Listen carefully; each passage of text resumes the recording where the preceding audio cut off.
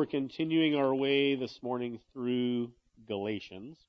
I know sometimes you guys probably get here and wonder kind of what is it today, since we're doing a couple of different things. And so we're in Galatians chapter 2 today.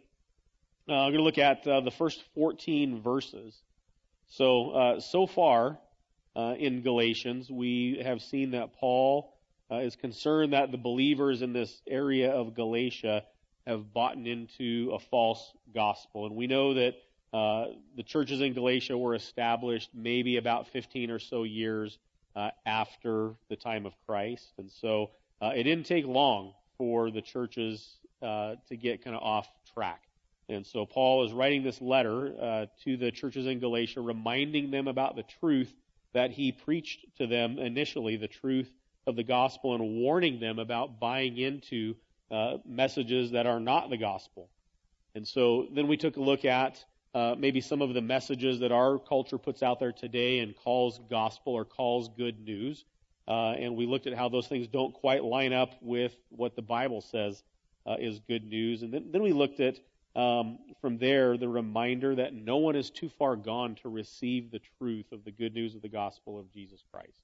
Nobody has lived in such a way or done things that disqualify them from receiving and responding to the truth of the gospel. And today, as we look at our text here in Galatians chapter 2, I want to pull three things out of the text. I want to look at how Paul preserved the gospel.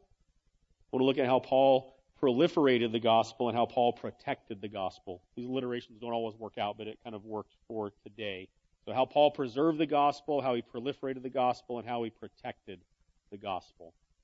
And so first we're going to look at Galatians 2, the first 5 verses about the preservation of the gospel. And it says this.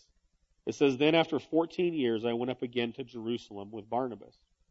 Taking Titus along with me, I went up because of a revelation and set before them, though privately before those who seemed influential, the gospel that I proclaimed among the Gentiles in order to make sure that I was not running or had not run in vain. But even Titus, who was with me, was not forced to be circumcised, though he was a Greek.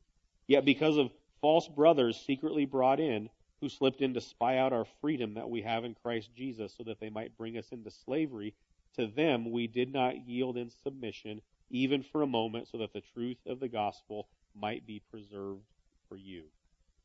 We'll pause there for a moment. So Paul gives us a little bit of a time frame here. As I've mentioned before, it's sometimes difficult to nail down exact dates in the life of Paul, but he tells us after 14 years. Well, 14 years after what? And it's debated by people smarter than me about when this 14-year time frame began. And I don't know that it matters a whole lot to our point today when this 14-year time frame began. But Paul came to know Christ. If you want to read Acts chapter 9, you can see how Paul came to know Christ. And there was a time that he laid low for a while. And so after some time had passed, he hit the road and did what we know are 3 different missionary journeys once this time was over. And so 14 years after Paul came to know Christ, he went up with Barnabas and Titus. And he said that there was a revelation set before him. Now, this word revelation is used 2 different times prior to this in the book of Galatians. So in Galatians chapter 1, verse 11, Paul says that I would have you know, brothers, that the gospel that was preached to me is not man's gospel, for I did not receive it from any man, nor was I taught it, but I received it through a revelation of Jesus Christ. And then he uses this word again in Galatians 1:15. It says, when he who had set me apart before I was born and who called me by his grace was pleased to reveal his Son to me in order that I might preach him among the Gentiles. And so now Paul is saying again, this revelation was set before him. And what I don't think he was saying is that he had some mystical experience, maybe where a sign from heaven fell in front of him saying necessarily go do this thing, but more that the revelation of the gospel compelled him to hit the road. The revelation of the gospel, the good news of the gospel of Jesus Christ. Paul couldn't keep that to himself. He couldn't help but preach. Matter of fact, I think somewhere else in Paul's writings he says something along the lines of, woe to me if I don't do this. That he was compelled by the good news to share it and to spread it. And so these uses of revelation indicate Christ being revealed to Paul, and Paul having this unction to do something about it. And then he talks about that he went up because of this revelation and he set up before them. Well, who is it that he's talking about when he says them? Well, then in parentheses it says that though privately before those who seemed to be influential. Now this is most likely referring to probably Peter, James, and John. Later on, Paul will call them pillars of the church. So those were the influential people. So Paul went up to Jerusalem. He met with the leaders of the church and he set before them privately the gospel message that he was proclaiming. And he did so probably out of respect for these leaders. They had never met face to face that we know of before this. And we know that Paul had a bit of a reputation. Before he came to know Christ, Paul was a guy that persecuted the church like nobody. It wouldn't be unreasonable to think that if we were meeting as the early church right now and Paul were out on the warpath, he might come through the doors and he might drag people off to jail. Or worse, he might torture them. This was who Paul was. And so he had some kind of reputation. And so when he first came to Christ, people were like, I can't believe Paul, like of all people, this guy Paul, like he was a persecutor of the church, and now he's persecuted for the church and because of the message that he won't stop proclaiming. And so he shows up in Jerusalem. They know of his reputation, even though some time had gone by. You know how reputations can be. They stick with us sometimes for a long time, don't they? Even though maybe some of you, like you lived in a certain way and maybe your life is different now, but people know you by the way that you used to be, even if it's a ways in the past. And so Paul met with Peter, James, and John, and he met with them privately. He said that they seemed to be influential, and if they're leaders in the church, obviously they had some scope of influence. And he presented to them the gospel that he proclaimed among the Gentiles. And so, think about this, the religious people of Paul's day, the religious people of Jesus' day. If you've read through any of the gospel accounts, you know that Jesus had some of the harshest things to say to the religious people of his day, the most religious people of his day. Because to them, it was empty religion. It was about a list of do's and don'ts and rules to follow and rules to keep and rules not to break. And so here comes Paul coming into the church, presenting his message of the gospel of Jesus Christ that he's been preaching to the Gentiles. Now, don't miss the scandal here. The Israelites of Paul's day, the Israelites that we read about in the Bible, it wouldn't have been uncommon for them to have an attitude that Jesus Christ was for them, that their religion was for them, the law, the rules that they follow was for them, but not for those Gentile heathens. Think of somebody that you might know that right now that you would be shocked if you saw them walk through the door.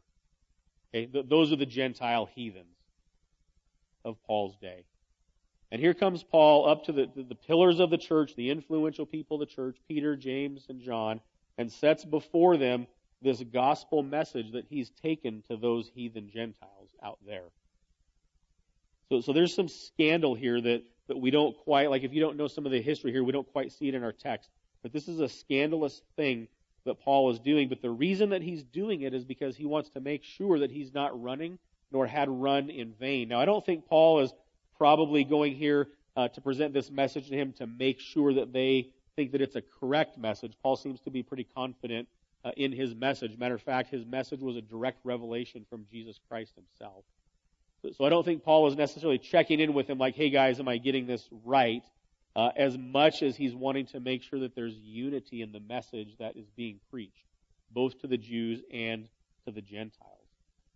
And so he sets it before them and making sure that there's unity, that he's not running in vain, that they're not running in vain. And then he has with him Titus. And so verse 3 tells us that even Titus, who was with him, was not forced to be circumcised because he was a Greek. Now, we'll probably get into this a little bit more as we dive into Galatians, but circumcision was kind of a big deal back in this day. It's not a big deal to us today at all. It doesn't have the significance that it had during biblical times. And so I'm not going to unpack that for us today. But just know that it was kind of a big deal back then. And so Paul takes up with him Titus, who is a Gentile. And they don't force him to be circumcised. Now, one of the messages that was coming into the churches in Galatia, to the believers in Galatia, was not only is it knowing Jesus, but also there are these things that you have to do in order to please God. And one of those in Paul's day was circumcision. And so Paul comes up and he presents his gospel message to the pillars of the church, and they don't force Titus to be circumcised. And so this is kind of a big deal too, because essentially they're saying that it's not Jesus plus following a bunch of rules or doing this or doing these certain things. And so they're not requiring Titus to undergo the process of circumcision. Now you can imagine Titus, dodged a bullet there. But there were also the other dynamic to this is that there were these false brothers that verse 4 tells us, and they were secretly brought in. And we don't know who brought them in, but false brothers were secretly or intentionally brought in to spy out this newfangled freedom that doesn't include circumcision. And they were brought in to spy out the Christians, Peter, James, John, Paul, all of their company, to spy them out, to look at this freedom that they have in Christ. I think it was a couple of weeks ago I pulled a quote from Tim Keller that talked about freedom, and that freedom in Christ is really finding the right kind of boundaries so that we can be free to work within the boundaries that Christ has given us. And so these spies had come in to spy out the freedom that the Christians had in Christ in order that they might bring them into slavery. So they came in with the intent of saying, well, you can't do that. You shouldn't do this. You have to do this. Right? Does that happen in our churches sometimes today? Well, if you're a Christian, you have to think this certain way. Political issues, as Lewis brought up earlier, right? You might hear somebody say that, well, if you're a Christian, how can you think this way on a political issue? You have to think this certain way. Or, I can't believe you watch certain kind of movies or frequent certain kinds of establishments because you're a Christian. And there are some people that specialize in just pointing the finger at other people, saying you can't do this or you should do this. One pastor says that it's a shameful thing to be an expert in the sin of others. But we're pretty good at it. And not only are we good, like we enjoy it. I would far rather be an expert in your sin than my own. I would rather point the finger at you than I would point the finger back at me. Right? So this happens in Paul's day. It's happening in our day as well, that false brothers come in order to point the finger at them, in order that they would enslave them into unnecessary practices. And this is part of the message that Paul is trying to combat here. This false message that says that in order to be a Christian or a follower of Christ, that you have to be, in his day, circumcised. Today we might say that in order to be a Christian, that you have to vote red. Find that in the Bible. Show me where that says that in the Bible. It doesn't. And so maybe circumcision isn't our issue today as it was in Paul's day, but there are issues where people will say in order to be a Christian, you have to think this way or do these things. And Paul is writing this letter in order to combat this false notion that your Christianity is what you do. Now, make no mistake, the Bible does tell us what it looks like to live in obedience to Christ, and that includes things that we should do and that we shouldn't do. But there's a whole world of difference than doing those things for justification or for favor with God versus doing them from a place of being favored by God. Two different things entirely. And Paul is combating this idea that there are things that you must do in order to be pleasing to God. If there are things that we could do in order to be pleasing to God, there would be no need for Christ. Jesus pleased God fully in his obedience to him. You and I can't do that. If we could do that, there would be no need for Christ. And so, even though this may seem like a subtle thing, it's kind of a big deal. It's kind of a big deal that Paul is writing about here. And he says of these false brothers that we didn't yield to them for a moment. Paul was a guy that we know he wasn't afraid to stir the pot wherever he went. Paul wasn't a guy that soft-pedaled his message, although at times he was accused of being a people pleaser. But he didn't soft-pedal his message. He spoke truth, and he spoke truth to the influential people. He spoke truth to the people who were not influential and the nobodies of society. He went outside the bounds of the religion of his day and declared the message of the gospel to people that were scandalous to people in the church that say, like, why would you go to those people? This was Paul, and he didn't yield to these people even for a moment who were trying to enslave them into practices that were not in step with the gospel. And so as you can see, that Paul is really trying hard here, and he tells us that he's doing this in order that the gospel might be preserved for you and for me. Paul had a mission to preserve the gospel, and the gospel is preserved when Christians recognize that God and His Word are the ultimate authority, especially over and above whatever cultural narratives that might be out there. There's a lot of cultural narratives happening right now that I never thought I would see in my lifetime. The trajectory at which the narrative changes, like it changes at a rapid pace. Things that we celebrate today, society would have considered shameful 5 years ago or 10 years ago. The cultural narrative is always changing, and the challenge that we face as Christians is, what do we do with this message of the gospel as it moves farther and farther away from the cultural narrative? 50 years ago, maybe the cultural narrative wasn't all that different than the biblical message. It's always been different, but far less different 50 years ago than it is today. And what's it going to be tomorrow? Far different, probably, than it is today. And so we preserve the gospel by fidelity to Christ and His Word. No matter how that might rub the culture of our day the wrong way. Paul didn't bend to the religious culture of his day. Paul was a religious person himself. Even before he came to know Christ, Paul was a religious guy, and he was good at it. He was feared, he was respected, he was well known. He was looked up to. But he didn't bend from the moment that he came to know Christ to the religious or the irreligious culture of his day who would have him add to the message of the gospel. And so I want us to think about today ways that we can preserve the message of the gospel. The message of the gospel is timeless. It's been the same from the beginning all the way to the end. It's not going to change. But how can we as Christians preserve the message of the gospel? And a big way that we do that is not bending to the cultural narrative. And we're going to talk about in a moment maybe what that looks like, that we can come at the culture of our day out of our offense, which the Bible never tells us that's okay to do that. But we can love our culture enough to speak truth to them, and those are two very different things as well. Right? I think we can all speak to the culture of our day from a place of offense. Right? If you vote differently than I do, that probably offends me, and I can speak to that, and I can make you mad. Right? If you are on this side of an issue and I'm on this side of an issue, that might offend me, and I can speak to you from that. But that's not what it is to preserve the gospel. What it is to preserve the gospel is to love our culture enough and to love people enough to speak truth to them because we love them, not because we're offended by them. And we'll talk more about that here in a moment. Verses 6 through 10, we see this idea of proliferating the gospel. Big word, but just to say that the gospel goes out, the gospel spreads. So let's read verses 6 to 10. And from those who seem to be influential, what they were makes no difference to me. God shows no partiality. Those, I say, who seemed influential added nothing to me. On the contrary, when they saw that I had been entrusted with the gospel to the uncircumcised, just as Peter had been entrusted with the gospel to the circumcised, for he worked through Peter for his apostolic ministry to the circumcised, worked also through me for mine to the Gentiles. And when James and Cephas and John, who seemed to be pillars, perceived the grace that was given to me, they gave the right hand of fellowship to Barnabas and me, that we should go to the Gentiles and they to the circumcised. Only they asked us to remember the poor, the very thing that I was eager to do.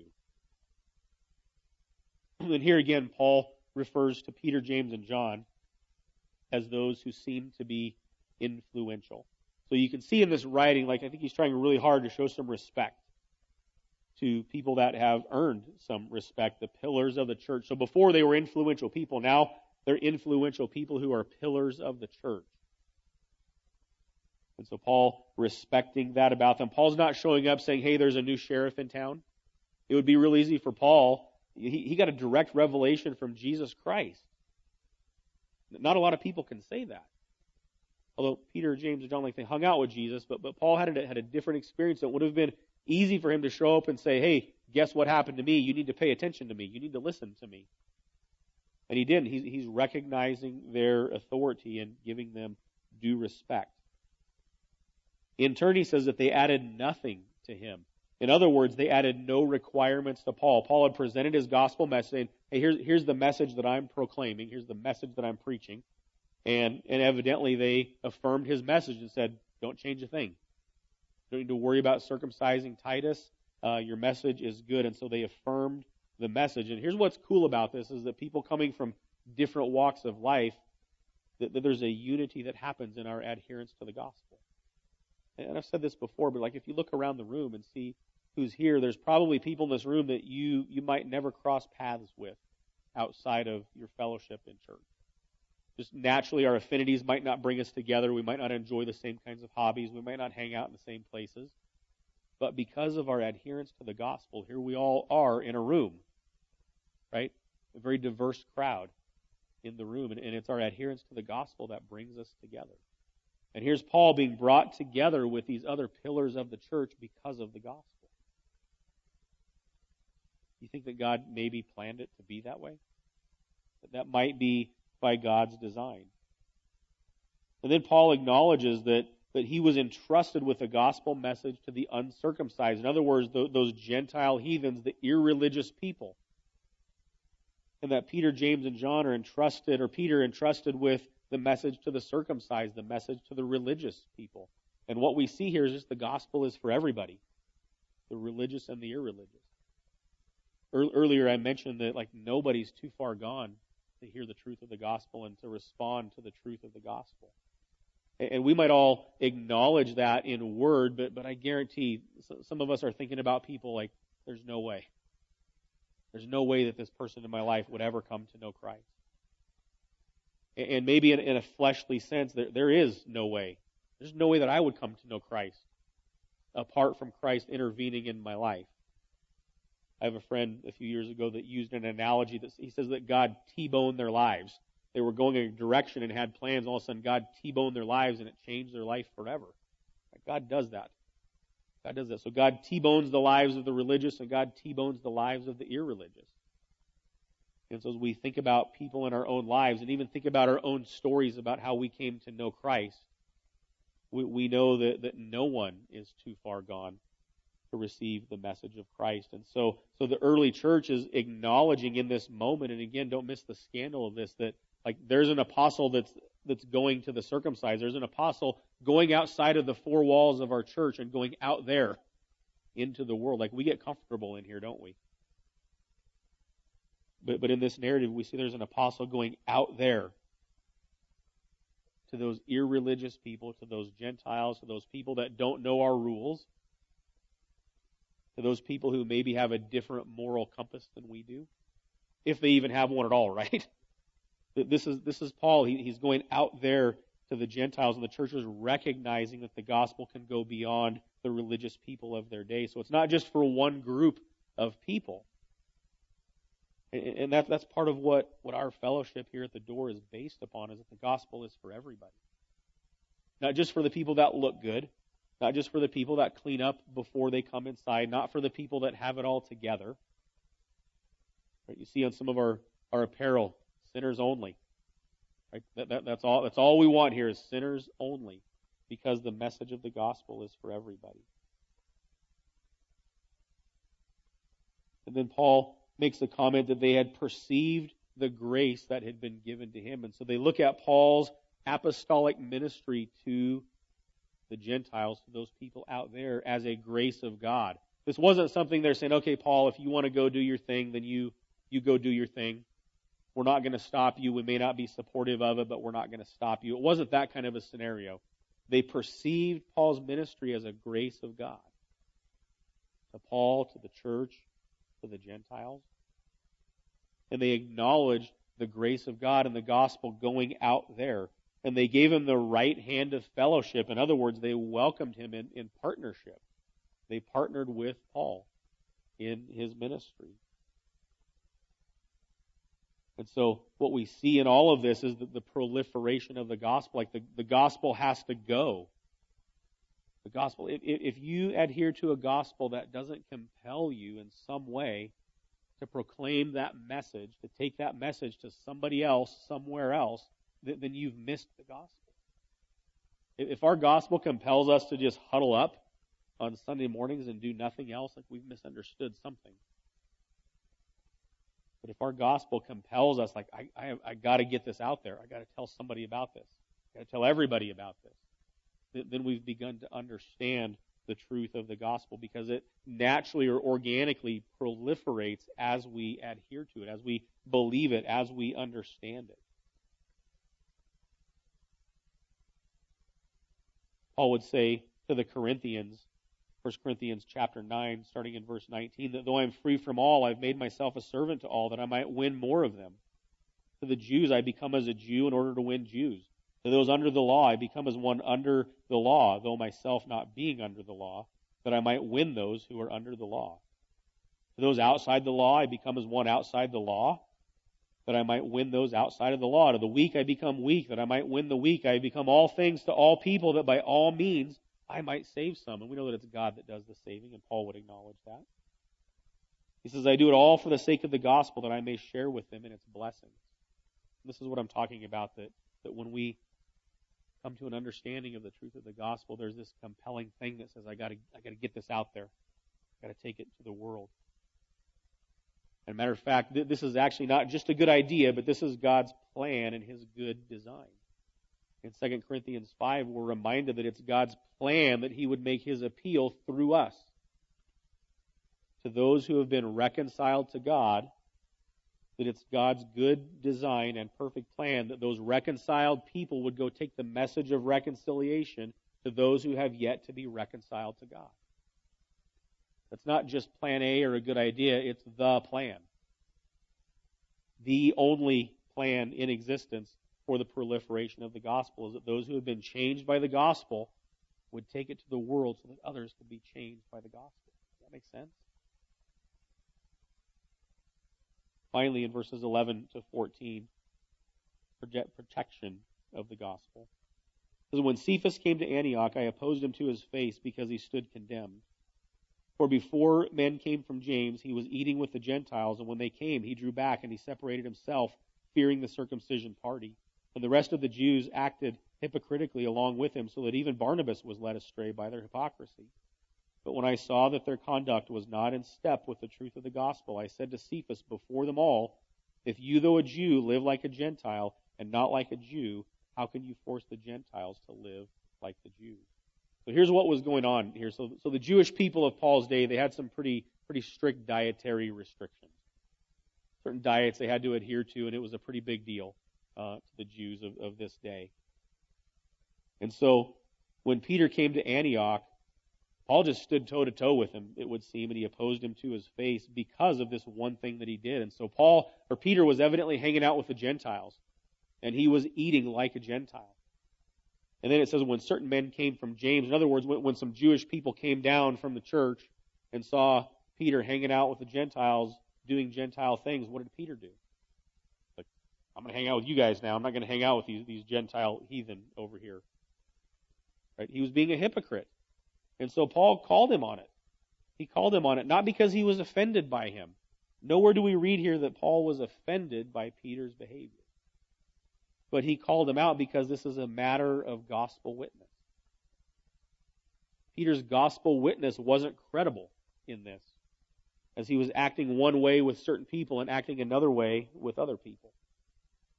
So his gospel witness was out of step. And this is what Paul was challenging. Not calling out Peter because he did a dumb thing.